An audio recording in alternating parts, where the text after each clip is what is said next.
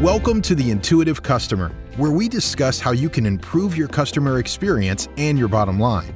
And now, here are your hosts, award-winning influencer and pioneering author of 7 books, Colin Shaw and Professor Ryan Hamilton from Emory University. She didn't say no enough, okay?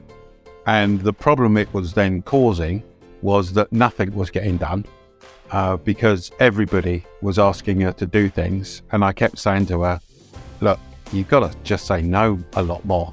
Because by saying yes to everybody, you think you're trying to do the right thing, but nothing's getting done. That's a really great question. Was it better than Colin's last question? Because I'm keeping track. The answer is no. Oh, very well played, Colin. Very well played.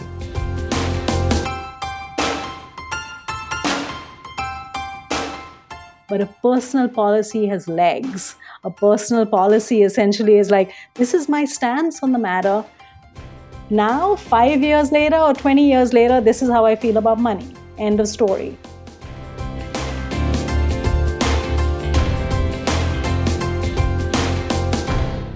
Colin, we have a guest today. My colleague Vanessa Patrick is here. Hi, Vanessa. Hi. Vanessa is a very prolific researcher in the consumer behavior marketing research side. She's done a bunch of work on aesthetics and how it intersects with branding and how it intersects with package design and all kinds of very interesting things.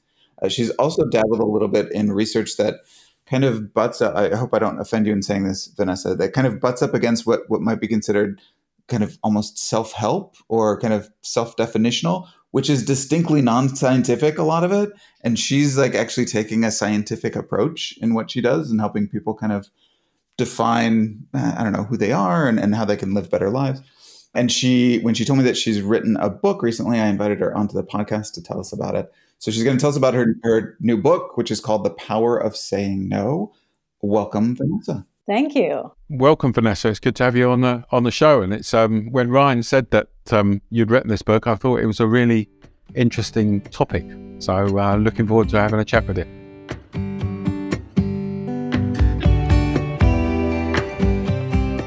Yeah, maybe we could start there. Why no, Vanessa? What motivated you to write a book about saying no? So as you said, a lot of my research deals with the area of self-regulation or self-control. But you're right in the sense that it takes a kind of more self-helpy angle because unlike the research on self-control, which is all about deprivation and all about restraint, my research is really about embracing the pleasure of consumption, but putting boundaries or constraints that are self-definitional that actually help you make decisions that align with your identity and therefore are much more pleasurable and give you much more happiness. So I call this kind of way of thinking about it compassionate self-control. So it is self-control that is much more driven by your own needs and by looking inwards instead of looking outwards for cues as to how to behave. So not like the boot camp approach to self-control, but more of almost a therapeutic approach. Right. And I've written several papers that look at self-control in a much more positive light, more as self-discipline, much more as reflection of the values that you have, as opposed to these hard and fast kind of constraints. And one of the things I like to talk about in the book is this notion about personal policies, which are rules that we set up for ourselves that help guide our decisions. A lot of people think about putting up rules as boundaries, as, these barbed wires that protect you. Whereas I think about personal policies more as these red velvet ropes that you can decorate your life with that are soft and pretty, and you set them up to shape your decisions and your choices the way you want them to. The red velvet ropes are generally to keep out riffraff. So I also like that approach.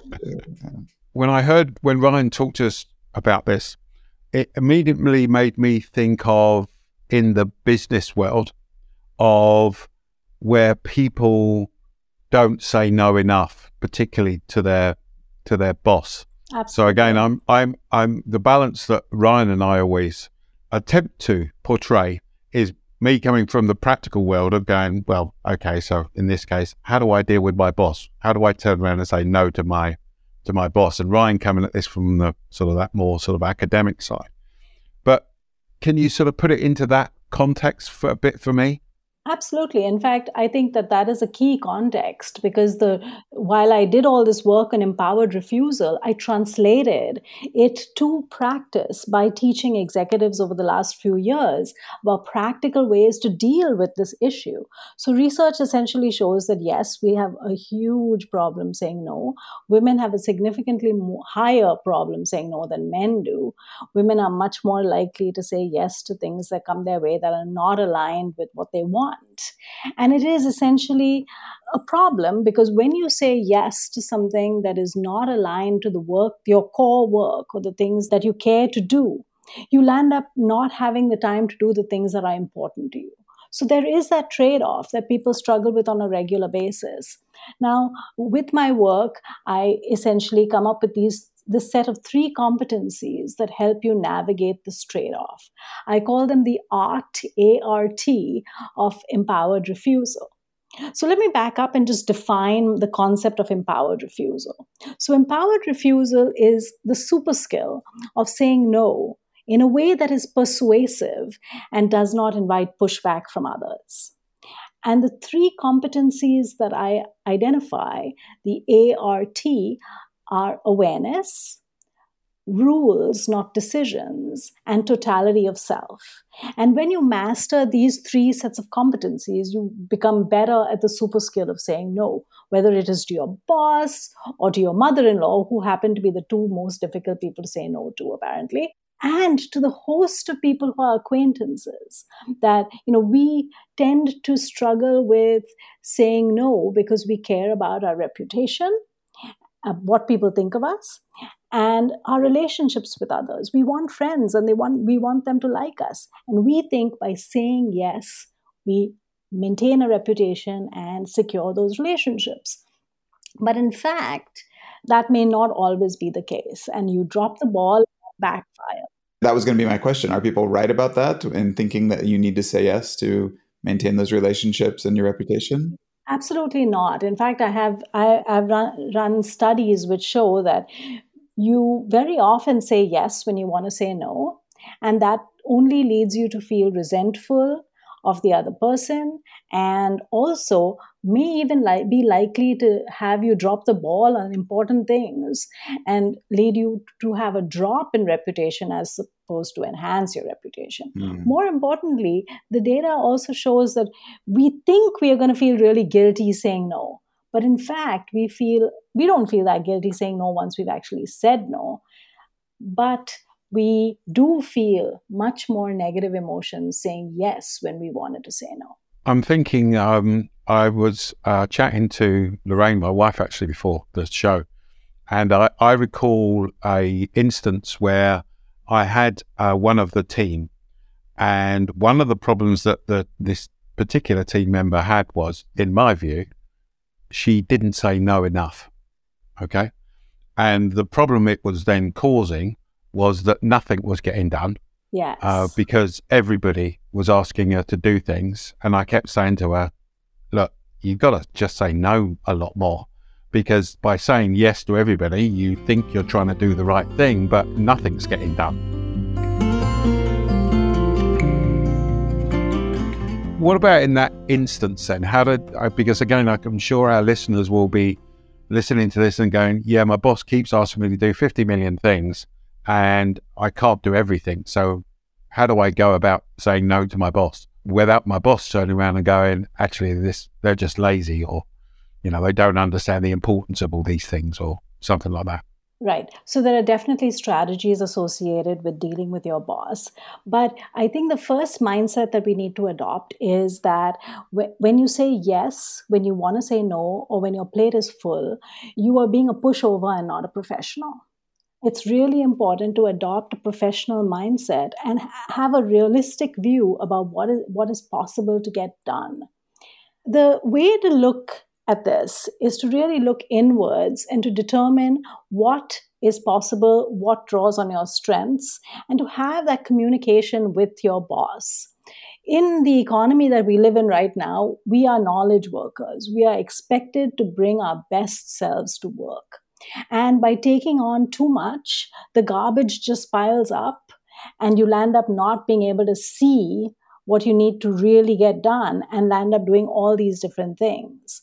In fact, research shows that women are more likely to take on non-promotable work, which is all the stuff that has nothing to do with their job.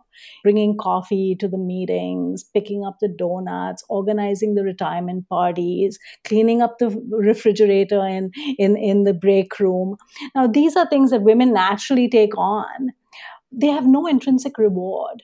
And so the solution is not to take those on, but to figure out ways to kind of make everyone take a turn to do these things. In fact, research shows that women are not only more likely to be asked to take on with these non-promotable tasks, but are also more likely to say yes to the non-promotable tasks.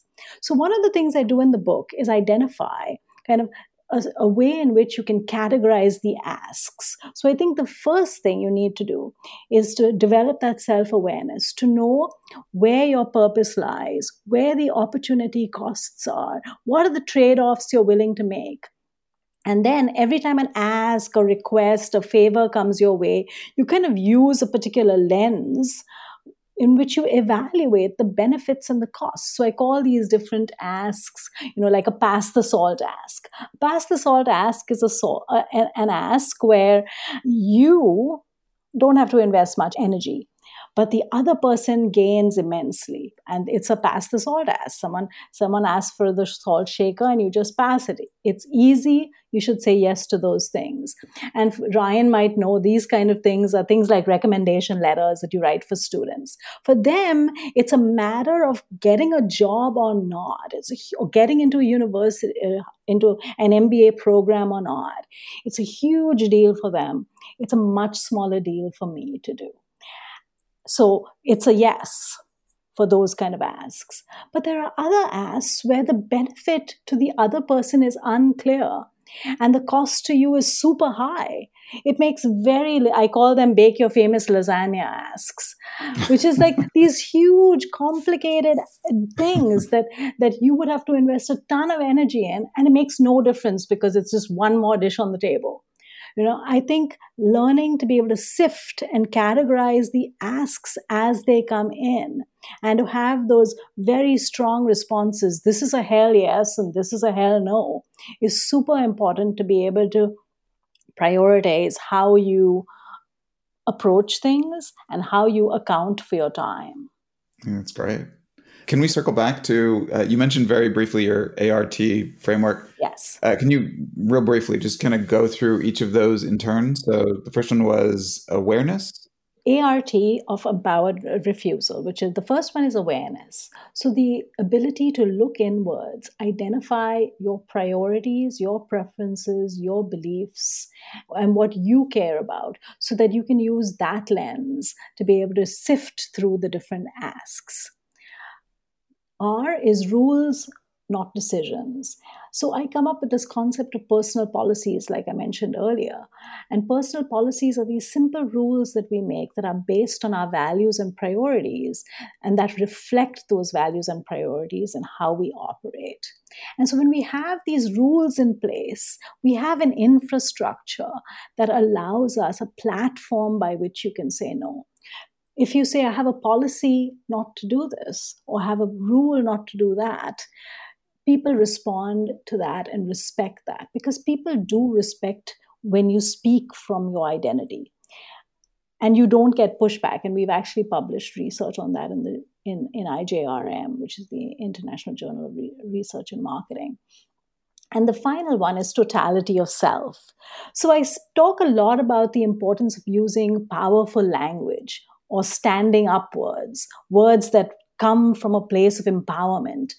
But if your standing up words are accompanied by very weak body language, then you can leak power and you essentially do not have the power by which to support the words. And so totality of self is bringing your whole self, your body language, the way you speak, all the nonverbal cues to come across as confident. And that is something that stems a lot from when you have those personal policies in place. When you speak from your identity, you are more likely to come across as somebody who's confident and knows what they want.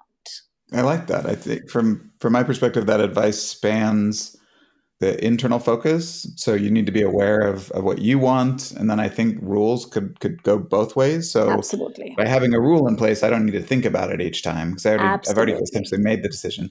But also it communicates to other people. And now it communicates to the asker that I have this policy or this rule.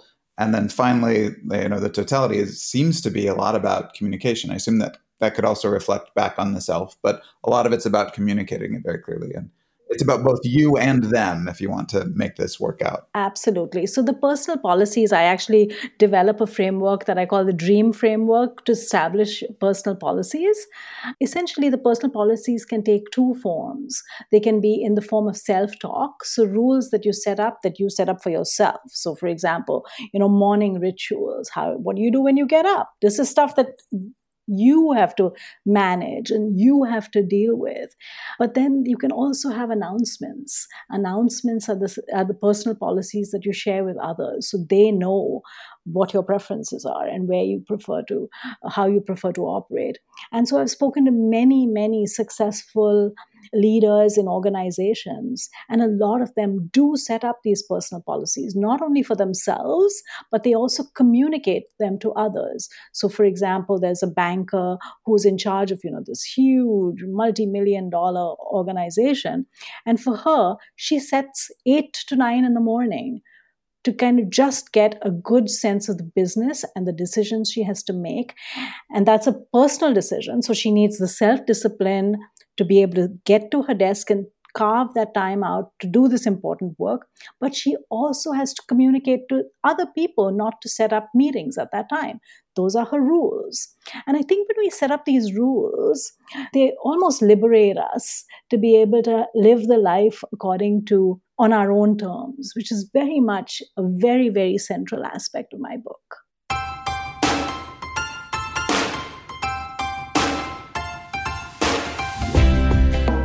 Ryan, we've reached a new milestone, mate. What is that? I now have 70,000 people signed up for my LinkedIn newsletter called Why Customers Buy. 70,000. That's very impressive, Colin. That just so happens to be slightly more than the capacity of the First Energy Stadium where the Cleveland Browns play in Cleveland, Ohio. I've got to tell you, mate, that doesn't surprise me. My milestone doesn't seem as good now you mention Cleveland Browns. Hey, beating the Cleveland Browns is still an accomplishment. It still is. It would be for my 5-year-old, but not for most football teams. Anyway, if you'd like to sign up for my newsletter, go onto LinkedIn and search for Why Customers Buy, or just go to my profile, Colin Shaw, and sign up for a free LinkedIn newsletter.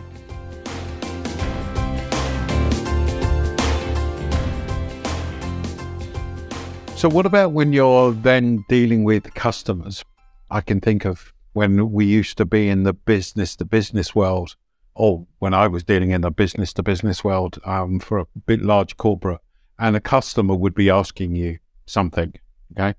I guess that feels a little different. How do you communicate those things then from a customer perspective? That's a great question, actually. And I address that in the book in this way. I essentially say that there are parameters to your job. And if you are in that job, you have implicitly agreed to those parameters. If you have agreed, for example, to deal with customer calls 24/7, that is something you have established as a parameter of your job. If you did not want to do that, then maybe this is not the right job for you. But if those are not the parameters of your job, if they are not part of the job description and you still engage in them, then you need to kind of pull back a little bit and reflect as to whether there are alternative options. So many people in my classes, for example, have talked about the fact that they have carved out time, say between 6 and 8 is dinner time. It's time for family.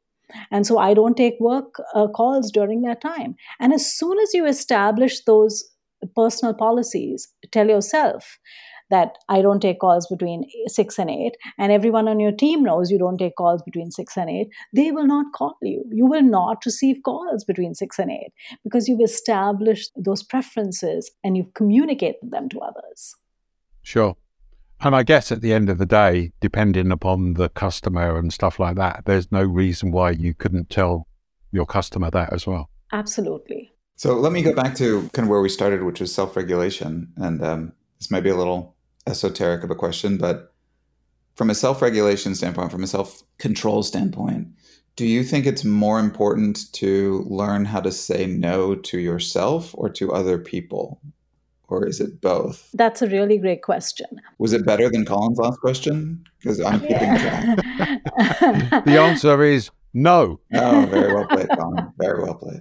The first paper I published on empowered refusal is really about self-talk.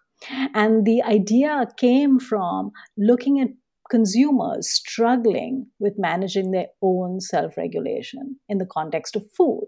So essentially, like let's say you're at a Weight Watchers meeting, a large bit of the conversation is about the struggle with how to say no to the food that's in front of you. How do I go for a party and not eat? How do I get myself to move from my desk and actually go to the gym or go for a walk? And given my interest in self-regulation, I would say you need to manage yourself first before you should manage others. So my starting point is always deal with yourself first. If you can develop a mastery of yourself and you can use self-talk, set up personal policies, then it naturally spills over to other people. It's really impossible to create all these announcements for other people, but then be completely loose with yourself in terms of self-discipline. So I would say, to answer your question, start with yourself first. If you can master that, much more easy to deal with others. Great answer.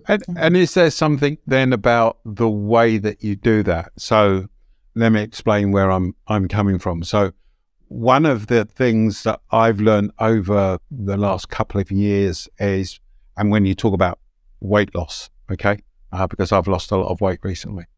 And one of the things that I was being taught about was, the emotions attached to that, to the act of doing whatever you're doing, in my case, eating, and the way that you then talk to yourself. So in other words, actually try not to say no, because it feels like you're in a constant fight with yourself. Does that make sense?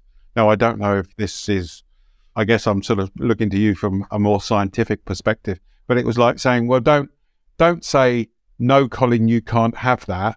Say, and this is one of the things I particularly like, is actually say, I could have that tomorrow. Right. So it's not saying, it's a subtle difference, but it's not saying, no, don't eat that, Colin, slap over the wrist, you silly boy, why were you thinking of that? It was, you could have that, but maybe you should have it a bit later on as opposed to having it now. I'm super excited you gave me that example, because I actually published a paper with my colleague Nicole Mead on the topic of strategic procrastination, which is essentially this idea of compassionate self-control in the context of, instead of saying no to yourself and depriving yourself and giving yourself a slap on the wrist, tell yourself, sure, you can have it, but tomorrow. And what we show is, by strategically procrastinating your decision, you don't make a decision in the heat of the moment. And you actually, when the time comes, you may not even want that thing, because you reflect back and say, well, maybe I didn't want it. And so we show that deprivation definitely backfires, because when we tell ourselves we can't do something, we actually feel more like we really, really want it more. So it builds up the desire for it. If we tell ourselves, no, you can't have it, it hurts. But when we say, sure, you can have it, just not right now, you kind of let the desire for it naturally wane. And then you're less likely to have it. So instead of giving in the moment, tell yourself, sure, but not now. The danger is you turn around and go, I can't care less what the rules are. I'm just going to go and eat this bar of chocolate because those are bloody stupid rules. I know they're my rules. but those are bloody stupid rules anyway. And, Yes. you act up like a typical teenager, basically, even though you're somewhat older than a teenager. I think the other point you made, which is super important, is the importance and power of language. And so I spend a lot of time in the book talking about how we talk to ourselves. We talk to ourselves more than anyone else talks to us. And the way we talk to ourselves really matters. So I've been really, really interested in this notion of self-talk and how we frame our self-talk to empower ourselves, to bring out the best in ourselves rather than diminish ourselves. So for example, the paper on empowered refusal looks at two different phrases. Most people, when they are faced with a temptation, say, oh no, I can't eat that chocolate cake, or I can't take a holiday, or I can't leave for vacation. And that signals deprivation to yourself.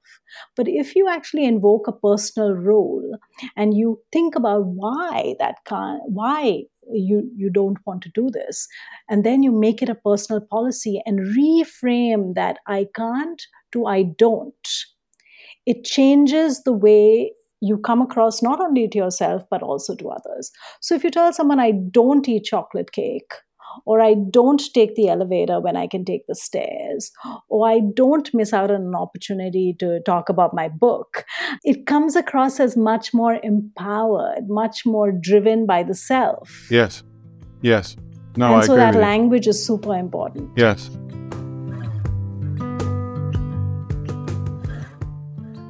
And actually thinking about it, what it also does is it changes the way that somebody responds to you as well. Absolutely. In my experience, by saying I can't, because if you say I can't, you get pushback. then people go, they go, oh, go on, have a bit, you'll be fine. Don't worry about it. So, it's their birthday or whatever else. But if you say I don't, or you have a rule or policy, it's actually quite interesting, actually thinking about it. Glad we're having this conversation. Is because it's quite surprising. I get a lot of phone calls at work at Beyond Philosophy with people saying, we would like you to come and speak at our event, but we want you to pay to speak at their event. And I go, I'm not doing that. You pay me to come and speak at your event, not me the other way around. And what I've learned over the years is to say, we have a policy that says that we shouldn't do that. And as soon as you say we have a policy, they don't argue with you anymore. Absolutely. It's amazing. Yeah. It's amazing how that really works, because essentially you're communicating a rule that you've established and people don't push back against those rules. I'm just surprised how people don't push back, to be totally honest. And you raise the issue of money, and money is often a very big deal. In fact, I ran a study where we talked about how do you say no to someone who's asking you for a loan. And essentially, most people, their natural tendency is to come up with an excuse. So let's say everyone wants to say no. But some people, we gave them an excuse. So we said them, well, I am saving up for going to college. I mean, there are a whole bunch of excuses as to why you can't give people money. Versus develop a personal policy. I have a rule about not giving money, not loaning money for whatever reason. What I found in the data is that both work effectively in the short run in shooing the other person away. The difference, however, is 5 years later, when that person thinks about asking you for money, no longer that excuse matters. So the excuse has gone away. So they will come back and ask you. But a personal policy has legs. A personal policy essentially is like, this is my stance on the matter.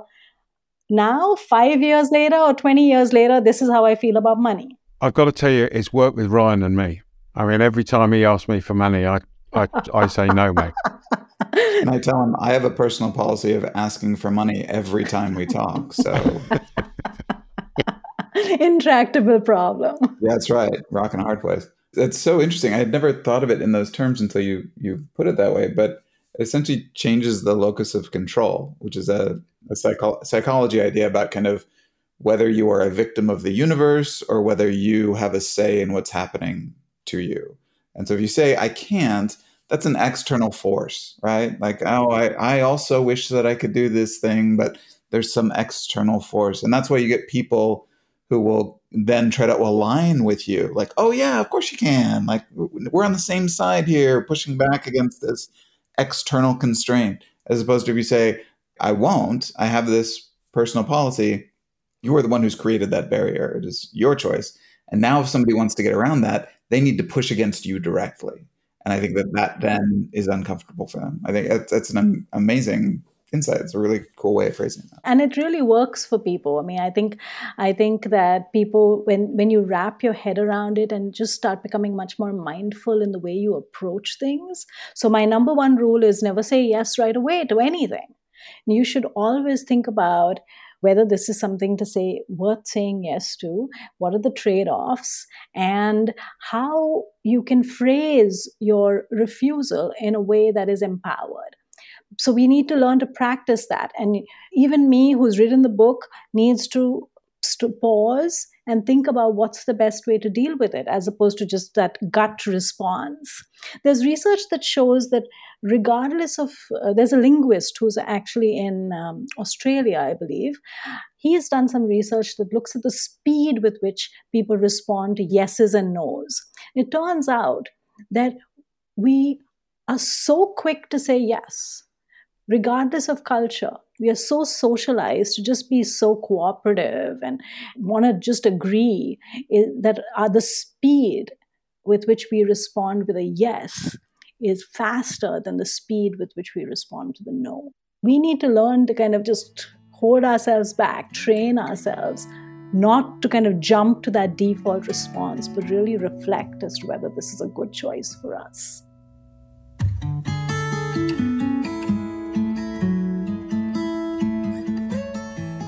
So the people listening to this, I'm sure, will be enjoying it as much as Ryan and I. But what would be the practical things then? So we've talked a lot about sort of theory, but if people are going, okay, I'm going to take this away, I'm going to do something with this today, what is your recommendation of what they do? There are several things to do.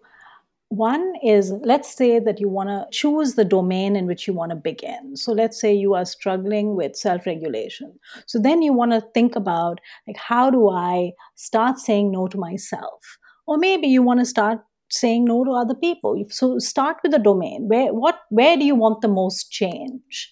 And then start reflecting about why you want that change and what are the values that you want to see come up in your life. What are things that you want to see that you are not seeing right now?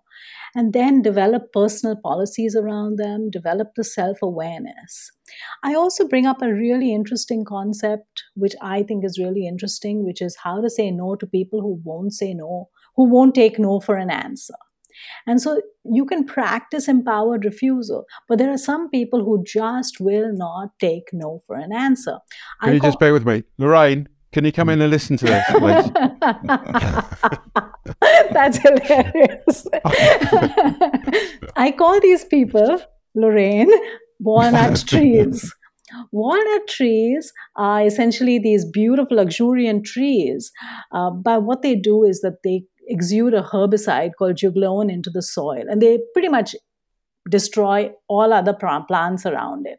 So they have this luxurious canopy, but every other plant is decimated.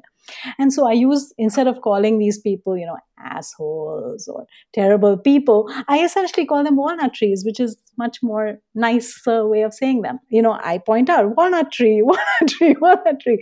But the thing about walnut trees is and the thing about saying no is to identify, like, what are the situations in which you find yourself in traps. So throughout the book, I identify these traps. But with the walnut tree, there are specific strategies that walnut trees use. So for example, walnut trees will always seek a home court advantage. They will always put you in a corner, but in a way where they have some certain power over you. They might call you to their office. They might invite you to lunch where they are paying. So they have like this power dynamic that they've established.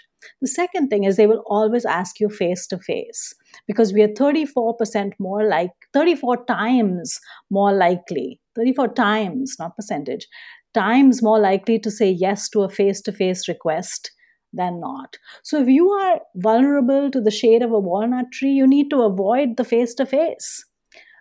So these are the kind of things that we need to learn. The other thing walnut trees will do is they push you to make a choice now. And you need to push back and take your time to make that choice, preferably in a separate location later.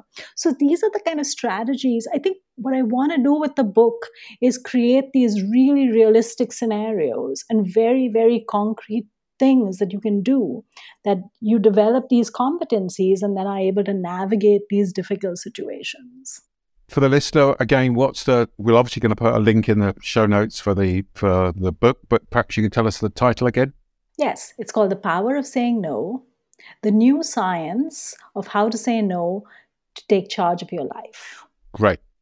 And we'll put a link in the show notes. And if people want to get hold of you, then how do they do that, Vanessa? Email and LinkedIn. All right. Well, again, we'll put a link in the show notes going forward.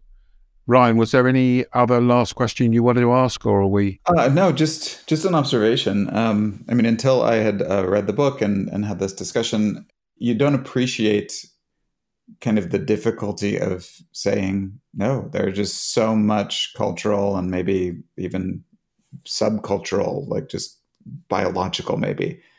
There's so many pushes towards saying yes, the necessity of kind of developing strategies and tactics for being able to effectively say no while maintaining relationships and all the other things is not something that I would have necessarily considered or thought there was a need for. I'm convinced that there is. I think this is just a really valuable skill to have at any level of your career. And so, recommending the book. I appreciate that. No, it's great. And if you don't mind, I will be citing you in my divorce with Lorraine. So. I never thought of that as an outcome of writing the book. Citing this podcast, it happened because of this podcast. So, there's advantages and disadvantages both ways, I suppose. So anyway, thanks very much for coming on the show. Much appreciated. And we hope people will say yes to listening to the podcast next week. I hope so Cheers. too. Thank you so much. Bye-bye. Thanks a lot. Bye. Thanks very much for listening to the show today. We really hope you've enjoyed it. And if you have, it would be really great if you could leave us a review. This has been The Intuitive Customer with Colin Shaw and Professor Ryan Hamilton. But it doesn't end here. Just go to beyondphilosophy.com/podcast to find all of our shows, access free tools and resources, and subscribe, won't you? That way you'll never miss a show. That's beyondphilosophy.com/podcasts. We look forward to talking with you next time on The Intuitive Customer.